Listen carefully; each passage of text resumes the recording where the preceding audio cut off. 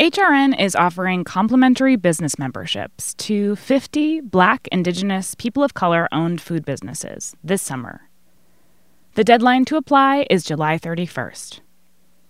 Each business membership, a $500 value, is an advertising opportunity that will allow businesses disproportionately impacted by COVID-19 to connect with HRN's listening community and promote their work. To apply and review the terms and conditions, go to heritageradionetwork.org/BIZ. Hearst Ranch beef is 100% grass-fed, free-range, and always antibiotic-free. Our beef will be available in Whole Foods Market's 44 California locations from San Luis Obispo to San Diego throughout the summer beginning June 1st. You can also order our 100% grass-fed beef online as part of a partnership with Larder Meat Company. Visit HearstRanch.com. That's HEARST ranch.com.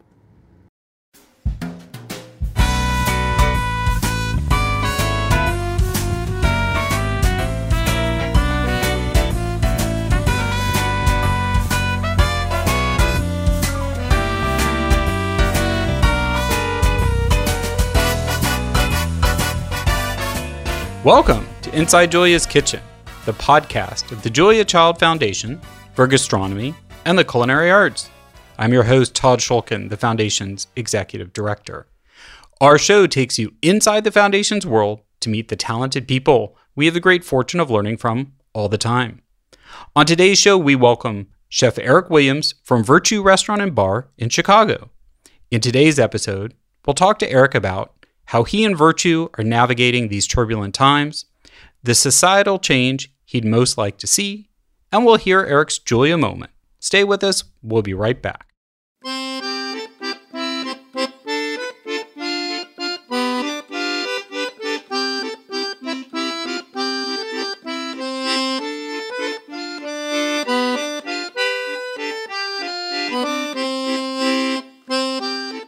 We continue to send our best to everyone coping with the impact of the COVID-19 pandemic, especially those in the hospitality industry, those recovering their health and livelihoods, and those striving for change.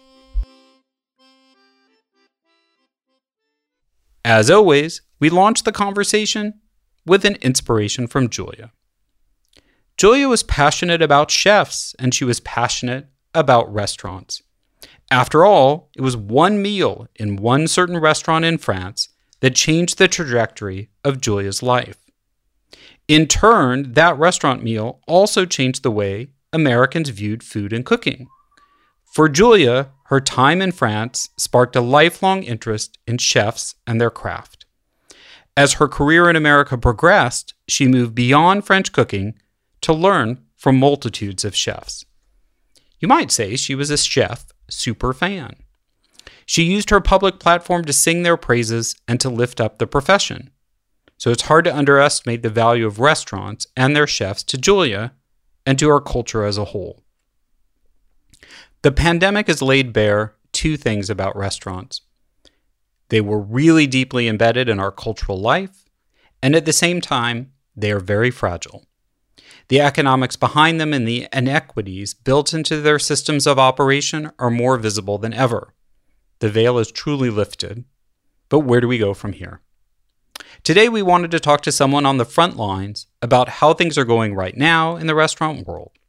Joining us today is Chef Eric Williams, owner and chef at Virtue Restaurant and Bar in the Hyde Park neighborhood on Chicago's South Side. Opened in November 2018, Virtue blends traditional Southern cooking with a contemporary fine dining approach. A native Chicagoan, Eric previously spent 2 decades working with chef Michael Cornick at MK The Restaurant, serving as its executive chef.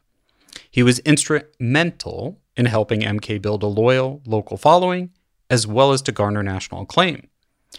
Eric was named one of America's 16 Black chefs changing food by the New York Times, and Virtue was named one of America's best new restaurants by Esquire magazine, both in 2019. This year, Williams was nominated as one of the best chefs Great Lakes by the James Beard Foundation. He was also named a Smith Symposium Fellow by the Southern Foodways Alliance. He joins us today to share his experiences as a chef and restaurateur during the pandemic, and his personal insights on this profound turning point in social justice, particularly in the food industry. Welcome to the podcast, Eric. Thanks so much for having me. We're glad you could join us. So just to begin, how are you and yours kind of holding up in these, I find, mind-bending and time-altering days? I think we are doing just that. We're holding up. My friends and I share a statement to one another. We ask each other how we're doing, and the response is usually, I'm hanging in there. And then the immediate response is, great, don't let go. Yeah, no, I think that definitely sums up how almost everyone's feeling, right? It's all changed. Like the how are you doing question is more loaded and meaningful than ever. It is. And I think, there's a lot of relevance to our ancestry and how they coped during very difficult times. If we dig deep enough in our American history, right, we've seen multiple famines take place without cure. We've yet to figure out how to cure cancer. We've just learned to live with it to some degree. We've gone through a recession. We went through a depression years ago.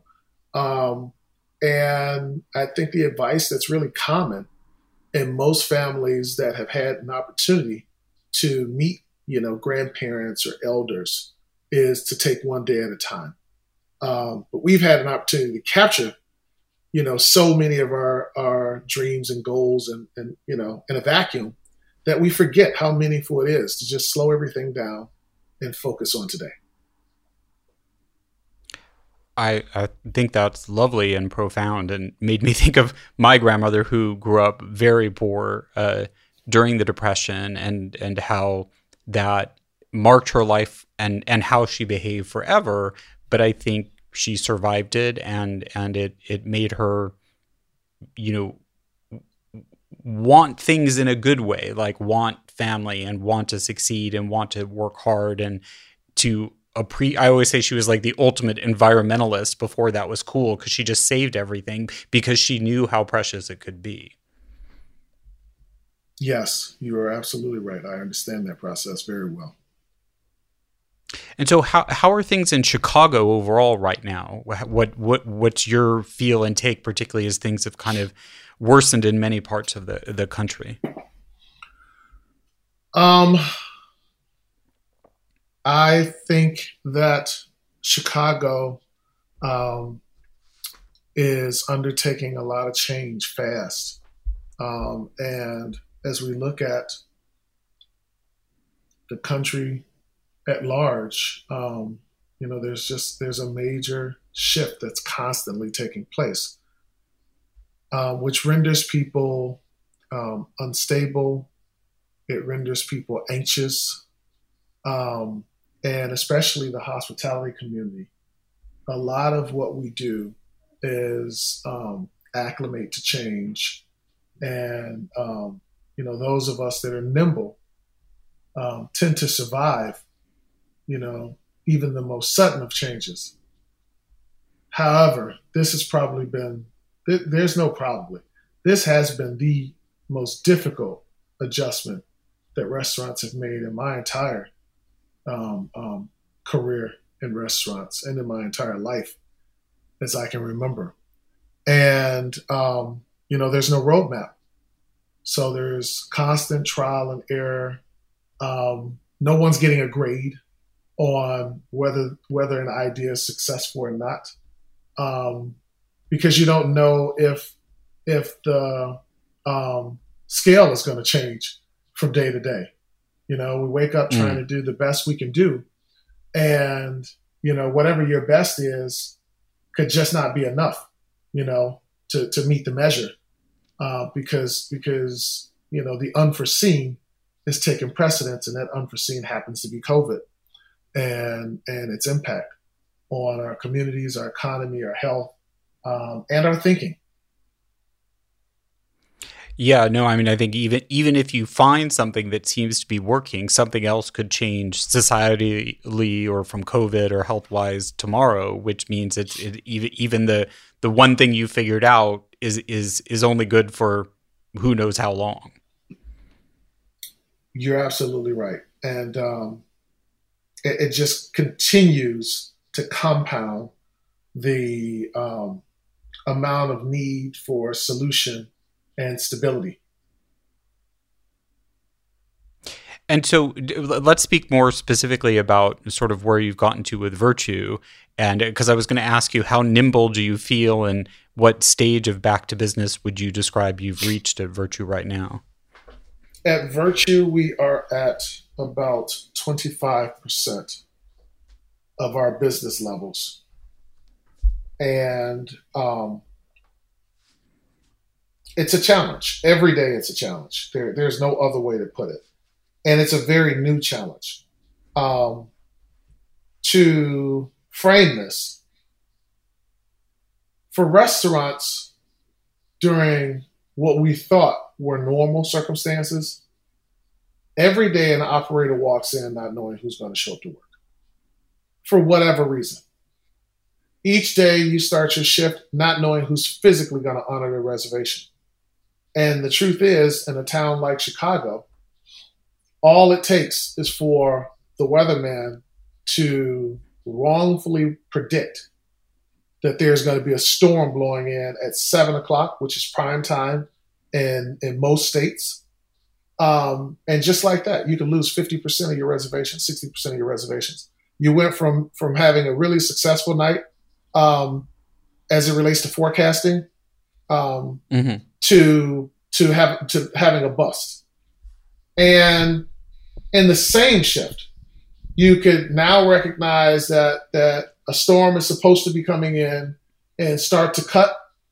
And then people could quickly realize at 6:30 that, doesn't look like a storm's coming into me.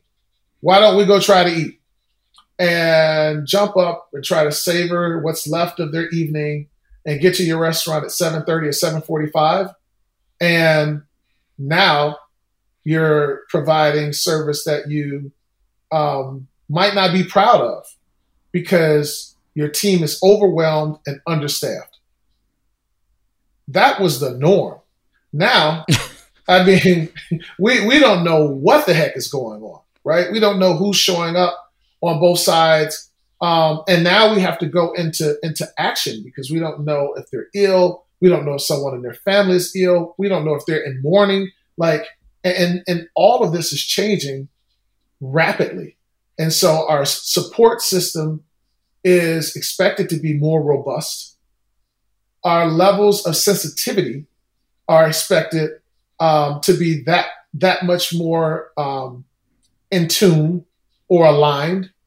We're expected to purchase more equipment to make sure that our team is safe and working, at capacity, even though the restaurant is not able to operate at capacity.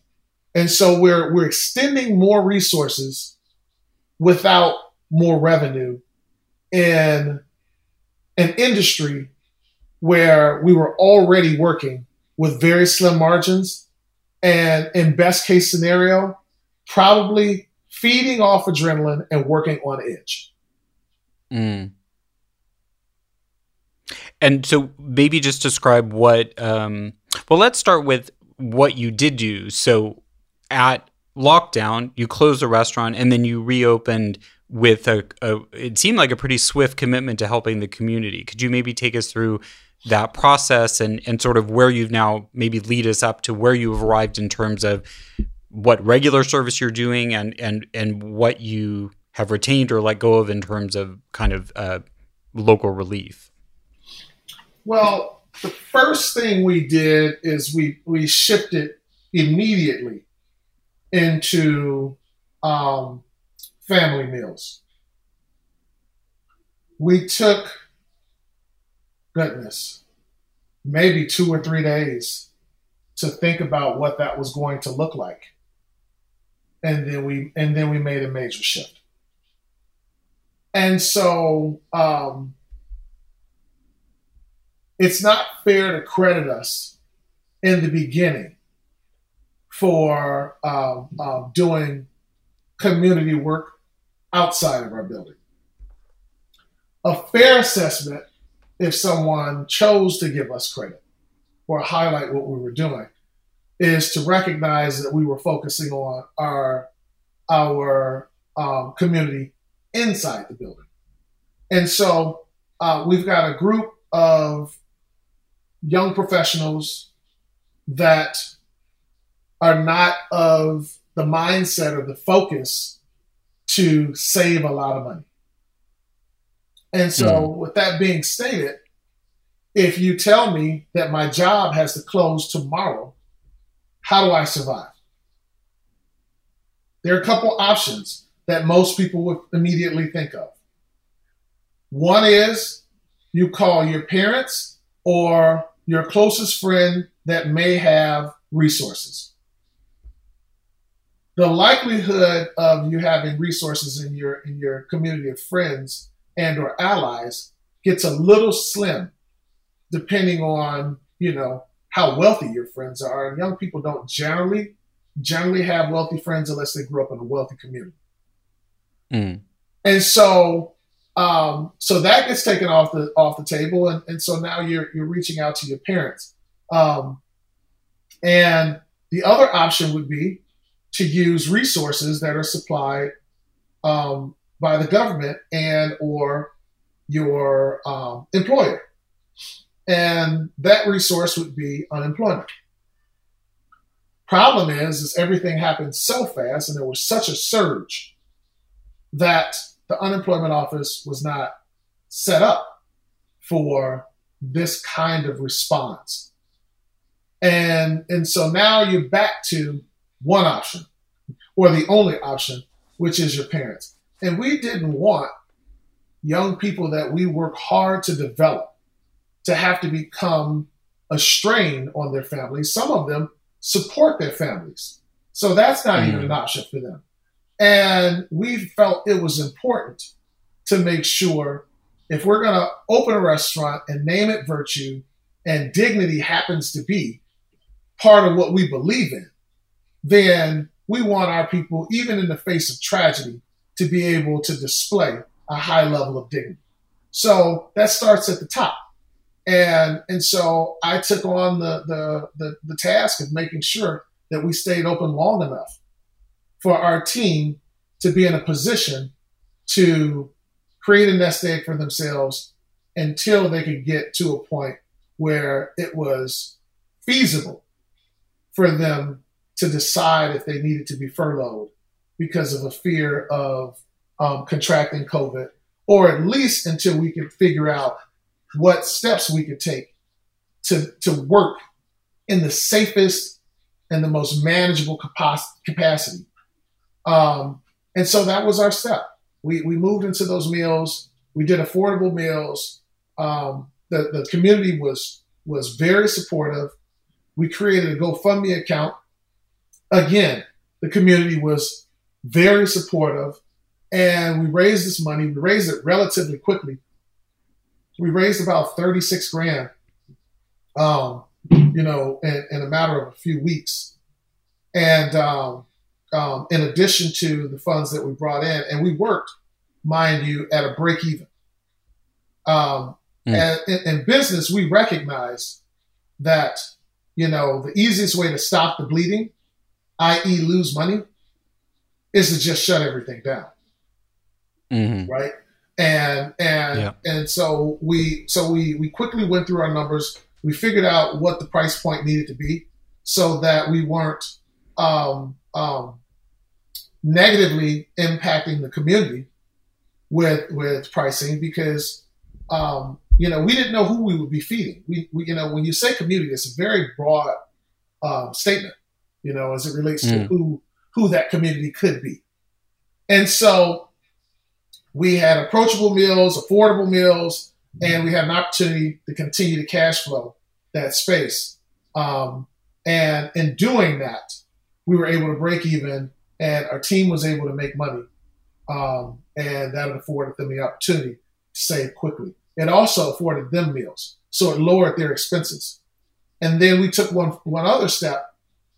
We called our legal team and had them work with us to draft letters requesting rent abatement for during the period of COVID. In which case, some of our team members were able to get abatement.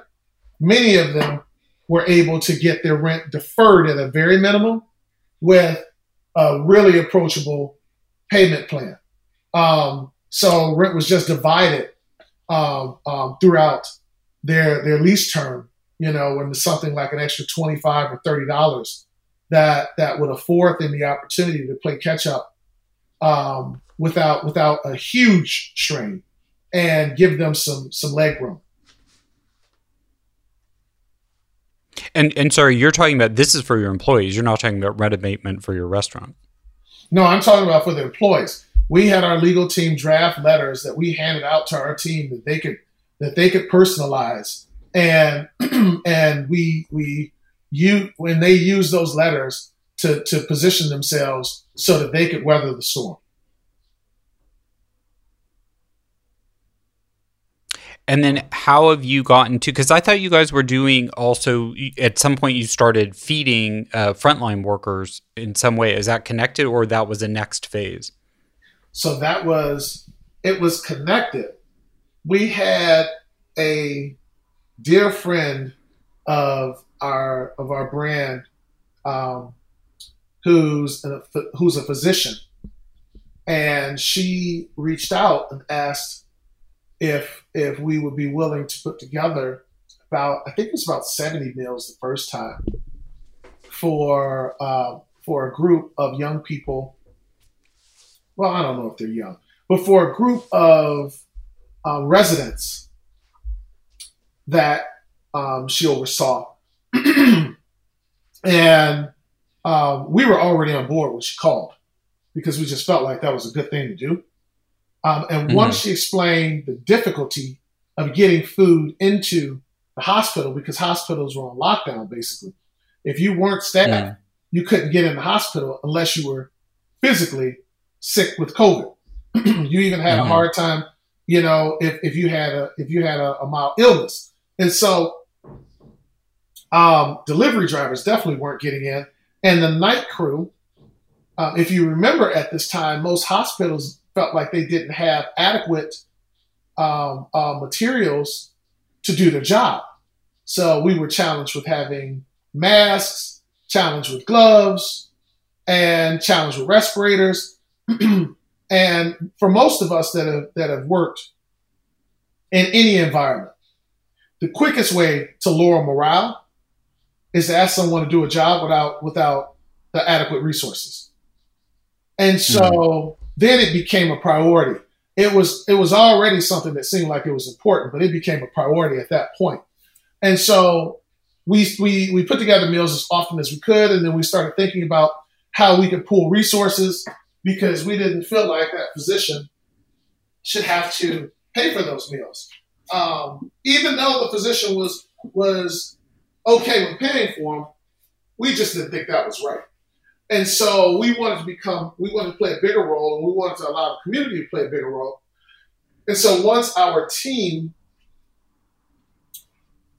got to a position where they had saved enough money, where they could make a decision based on the big picture, being their health, and allowing that decision to be informed by their health and not informed by their finances, i.e. just being forced to work. Then some people asked if they could be furloughed until we got a better grasp on this thing. We felt like having less people in the building and having less people enter into the building would allow us to pivot in the safest space that we possibly could. Because during a drop to a hospital, only takes a certain amount of people to physically cook the food. And last but not least, nobody physically comes to my door. We can load a truck with 2 people and drop in an empty room and walk back out of the hospital. So that sounded like we could do really good. We could lower our risk, and we could support people that we thought were really in need of help and doing a job that most of us aren't equipped to do, even if we had the correct materials and or tools. And so we shifted from service based on that initial idea into doing that only. I see. All right. Well, thank you for taking us through that. We're going to continue the conversation in a moment, and we'll be back after this break to talk more with Chef Eric Williams about keeping restaurants going during COVID-19. Stay with us.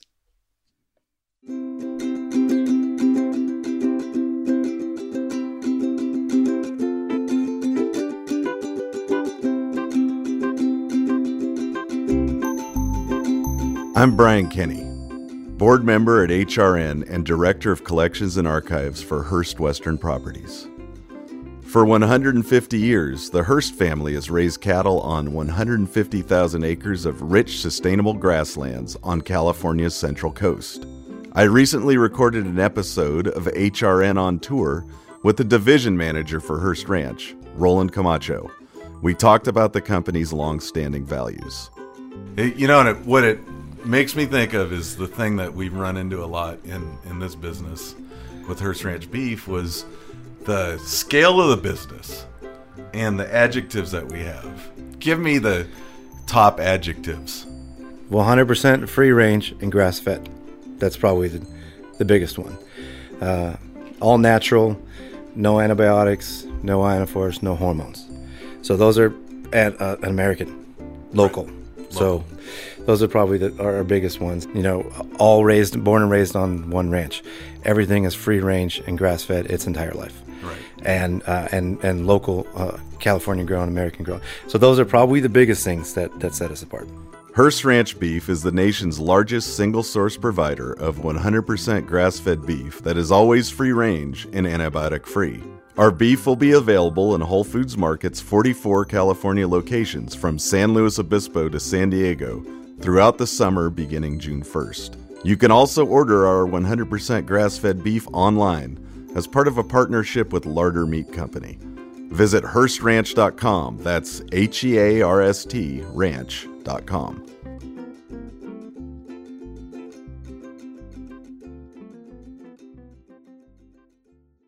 Welcome back. We're talking to Chef Eric Williams of Virtue Restaurant and Bar in Chicago about managing a top restaurant amidst protests and a pandemic.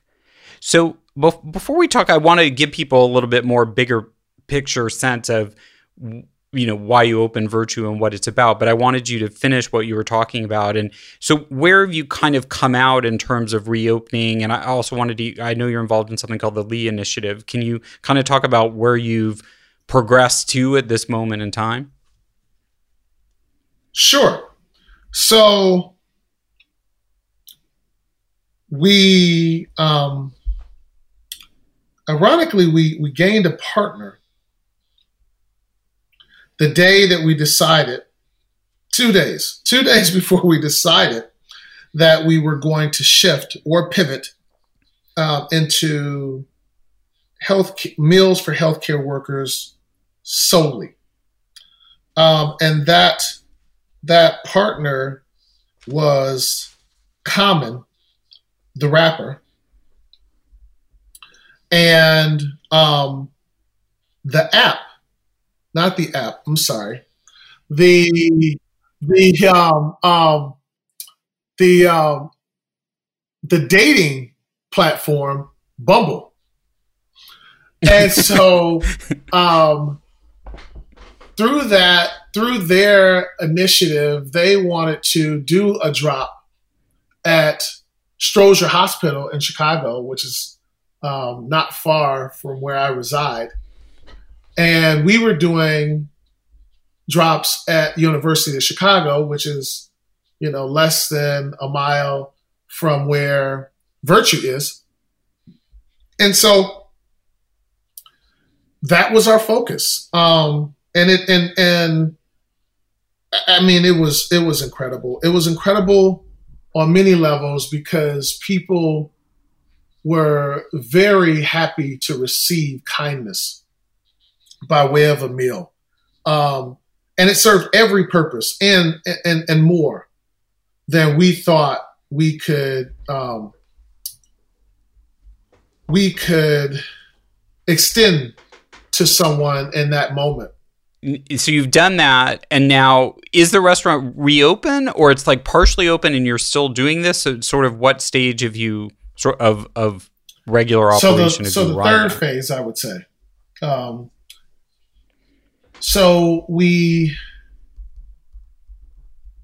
The city allowed us to do cafe seating or sidewalk seating.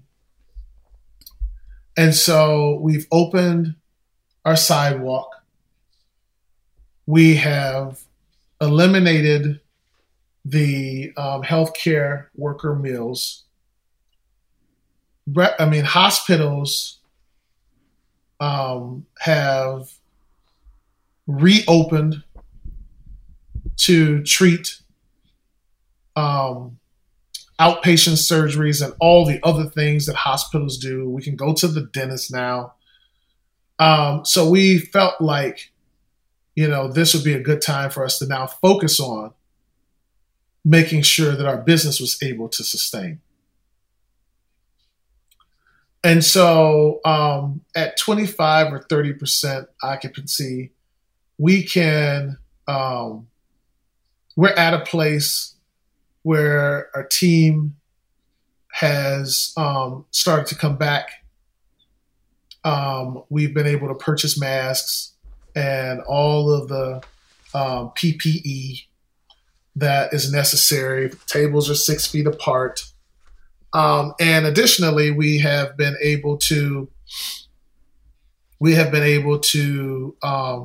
utilize the inside of the space at 25%, which we actually don't utilize very much because the odd thing about outdoor seating is rain. And so, we're very careful to make sure we have space in case we're affected by weather, so we don't lose full days of service. And in addition to that, we're doing takeout. We're using part of the restaurant to do takeout. And so that's where we're at right now. And I don't want to lose this time to sort of ask you, I think you've talked very eloquently and clearly and in many ways matter-of-factly about what I can only imagine has been a pretty harrowing experience. And then on top of things, there's been all of this, I think, inspiring but intense social change, and Chicago not immune to it. And obviously with a lot of history there in Chicago. And I was really struck by, you alluded to this, we haven't talked about it a lot, there's a lot of meaning behind Virtue in its name and what you stand for and what you put into creating this restaurant of your own. And I wanted to read the quote that is sort of behind the restaurant from your father, about who said, and you've used this, the search for equality is found through common ground, and sharing a meal is a universal expression of respect and dignity. And I know that's something that Julia really would agree with and believed, but I think that quote is even more powerful, and it was obviously part of Virtue's background before George Floyd's murder and the surge of racial justice protests. So I wanted to ask you, and just set that stage for listeners, about this being very much part of your opening and running Virtue, and wanted to hear what your outlook is right now on the change that most needs to happen and what you'd really like to see? I mean, you can say in the immediate term, in the long term, in the short term, or what's really, given all that you've been through lately and all that there's been in history. I think that was like 18 questions with a close. All right. So I will try my best to capture. You can answer any one of the 18 you want to. Virtue is my experience full circle up to its conception. And so it would take us too long to unpack that statement. But what I will do is talk about a few of the things that you've highlighted. The word virtue, defined, means high moral standard. If we unpack the word alone, we would find words like respect, dignity, courage, kindness, hospitality. And hospitality being the one that is often confused, but defines the community that I belong to. And so when we think about hospitality, service is the technical part of your experience in a restaurant or a hotel, or the exchange with your valet driver. You would expect your valet driver to give you your keys back when they drive up in your vehicle. But the valet driver does not have to hold the door open for you, does not have to run around to the other side and open the door for your guest, does not have to tell you to have a great evening. They don't have to ask you how your meal was in a restaurant or how your stay was in a hotel. There are things that we extend to people by way of our human interaction, human touch, that adds humanity to the process, and it prevents it from being mechanized. And so, sitting in a restaurant, if I took away your dirty plate and brought over a new one, that would be service. To walk up and pour more water would be service. But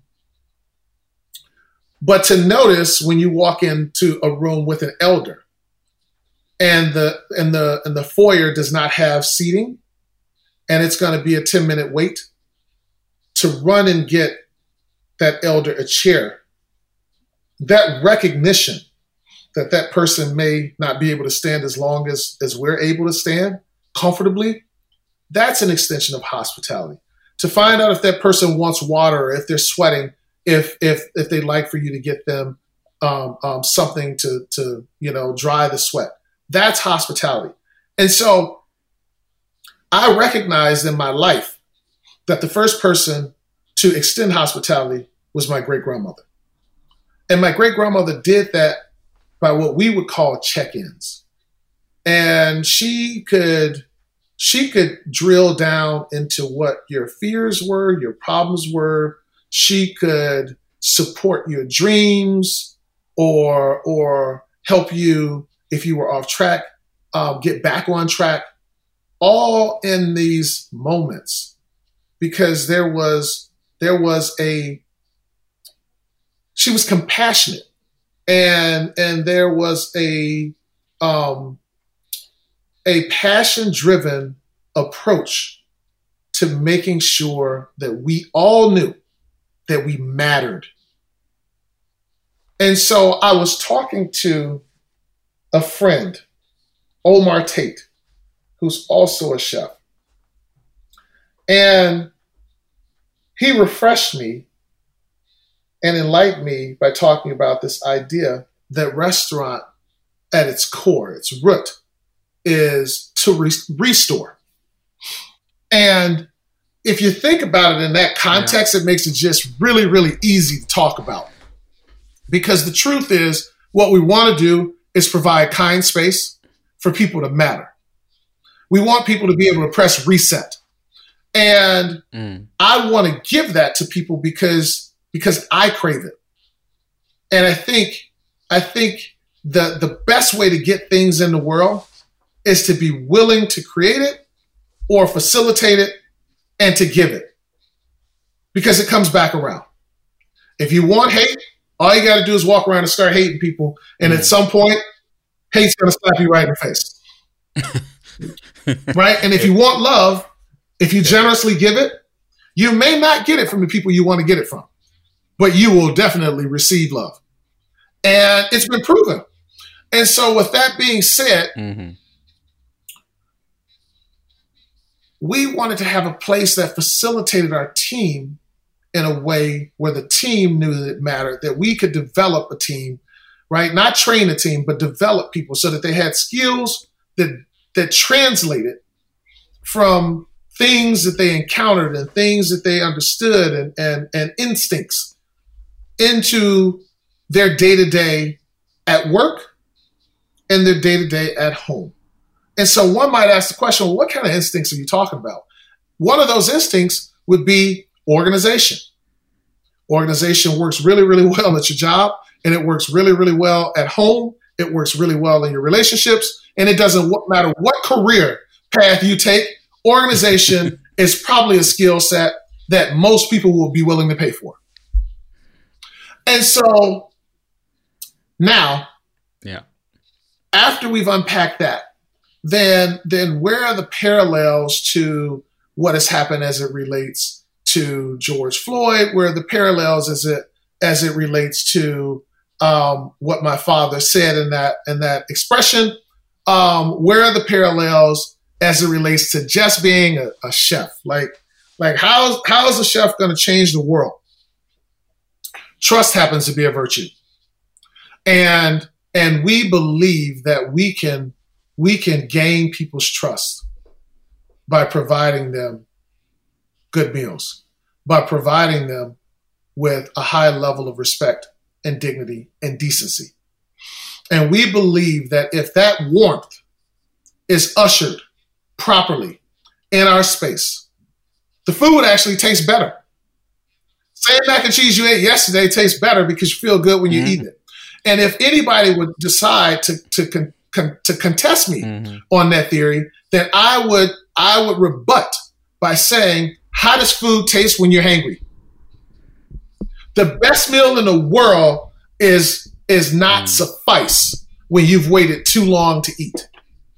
It's just hard to really digest it, right? You're like scoffing it down. And so now we move into this place where people are now starting to trust us and they matter. So then what does that have to do with what we all witnessed in this great tragedy with George Floyd? The allowance, the support of this concept of people mattering, life mattering, Black life mattering, dignity, integrity, having place, has the opportunity to shift the world's ideal of what's appropriate and what's not. It gives us space to think about things and talk about things that yesterday we weren't willing to talk about or confront in our own small communities and our communities abroad. It allows us and fuels us, right? As food is fuel, it fuels us to be able to go out and be active in communities and in our country in a way that inspires a new way of thinking and new processes and new policy. We want to be a catalyst for change. And we want to be a catalyst for change. We want to be a vehicle for change because I've been infected. I've been affected. And that is what virtue was in that moment, in that exchange with my great-grandmother. She provided hospitality at such a high level and such rich engagement that I'm still talking about it in my 40s, and I'm building a concept around her hospitality. I received hospitality in restaurants. I received hospitality through friends. I received hospitalities in my travel, but it started there. And so what would happen if we all started to work with a little bit more purpose? A little bit more. Imagine hospitality being a weed that was planted in a vacant space. All of us that have lived a little bit know how fast weeds grow, and we know they will take over the land. Mm-hmm. And what many of us are experiencing in humanity is this concept of indecency being the weed. And we are not applying anything to indecency at a rapid enough rate for decency to really take root. It's being choked out. And so when we think about what's culturally appropriate and what's politically correct, we have to have all of these sensitivities to how we talk and how we communicate with people, because indecency has such deep roots. We wouldn't have to think about our jokes if we hadn't heard so many poorly constructed jokes, if we weren't so insensitive to other people's needs. So we're working in reverse instead of working forward.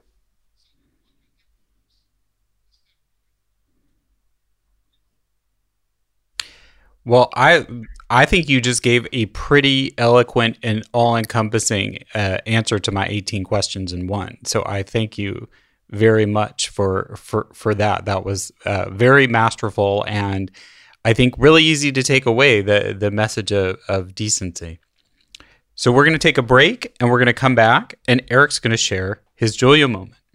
Get in touch. Send us an email or a voice memo to contact@juliachildfoundation.org, or better yet, tweet us at JuliaChildJCF and let us know what you think about today's show and share your ideas for future guests. We'll be right back. When you flip anything, you just have to have the courage of your convictions, particularly if it's sort of a loose mass like this. Well, that didn't go very well. See, when I flipped it, I didn't have the courage to do it the way I should have. But you can always pick it up, and if you're alone in the kitchen, who is going to see?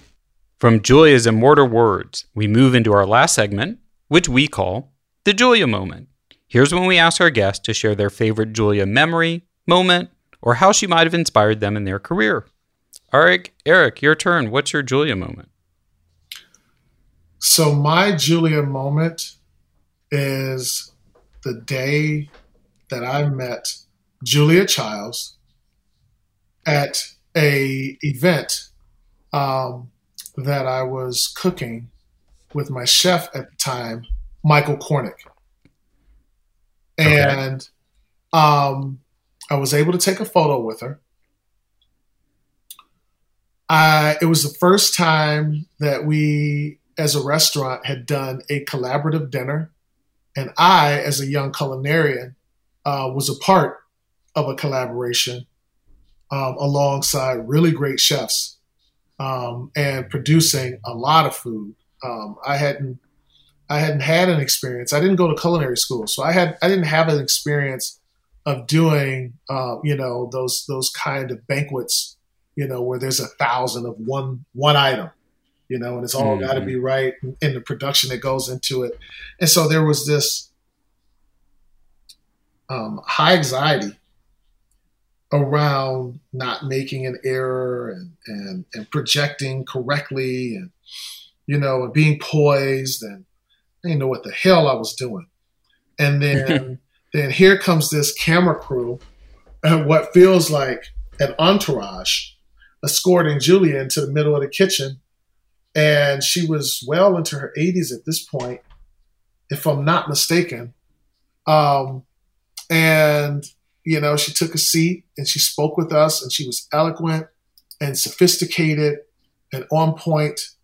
And it was a pretty phenomenal experience that I'll never forget. Well, I think also what you described before, many people would say about Julia, she just had that fundamental human decency that went beyond food to just caring about other people. And maybe even in the same spirit of your, I think it was your great-grandmother, of hospitality comes from that core interest in others, which it sounds like is what you saw on that day. And I didn't just witness it, I felt it. You know, that's the beautiful thing about hospitality. You can see someone extend hospitality to someone else and have a feeling about how that, you know, impacted you. But it's really great when someone's extending hospitality to you, because it's even richer. And it's a warmth that you feel and you gain an appreciation for. And it almost feels like it's just the person's presence. I think that's lovely. Well, thank you for joining us today and for sharing your journey that's still ongoing with COVID and the pandemic, and your insights on why you even started Virtue and how deeply that has resonated with just everything that people are hopefully more aware of and won't lose sight of. So thanks very much.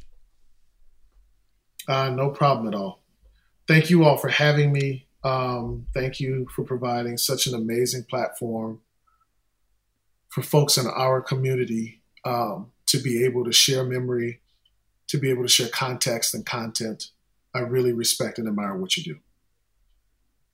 Well, we are grateful for you saying that and for joining us and for everyone for listening. So thank you. And to learn more about Chef Eric Williams and what's on offer right now at Virtue, it's virtuerestaurant.com. And the social media handles are at Virtue Restaurant, CHI for Chicago. And it's at Chef Eric Williams, and Eric is ERICK. We hope you heard the exciting news and listened to our conversation in episode 94 with Danielle Nierenberg, co-founder of Food Tank and the 2020 Julia Child Award recipient. For all the details on the award presentation and Smithsonian Food History Weekend, still on October 15th to 17th, 2020, make sure to follow us at Julia Child on Facebook and at Julia Child Foundation on Instagram. It's at Julia Child JCF, and I'm at T. Shulkin on Twitter. To learn more about Danielle and the award, check out juliachildaward.com. The Julia Child audio clip from the French Chef is used with permission from our friends at WGBH. Thanks as always to my co-producer at the Foundation, Lauren Salkeld, and our sound engineer at Heritage Radio Network, Amanda Wang. Our theme song is New French Horn by Novi Valtorni. Please give us a review. It really helps new listeners discover the show. We're on the air on Heritage Radio Network on Thursdays at 4 p.m. Eastern, 1 p.m. Pacific. Downloads available soon after, wherever you find your podcasts. We look forward to bringing you back into the Foundation's world next time on Inside Julia's Kitchen.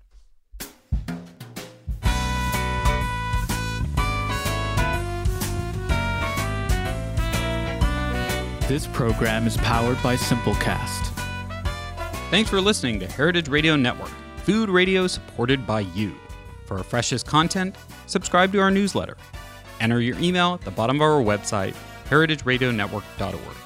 Connect with us on Instagram and Twitter. Our handle is @heritage_radio. You can also find us at facebook.com/Heritage Radio Network. Heritage Radio Network is a nonprofit organization driving conversations to make the world a better, fairer, and more delicious place. And we couldn't do it without support from listeners like you. Want to be a part of the food world's most innovative community? Subscribe to the shows you like, tell your friends, and please join the AHRN family by becoming a member. Just click on the beating heart at the top right of our homepage. Thanks for listening.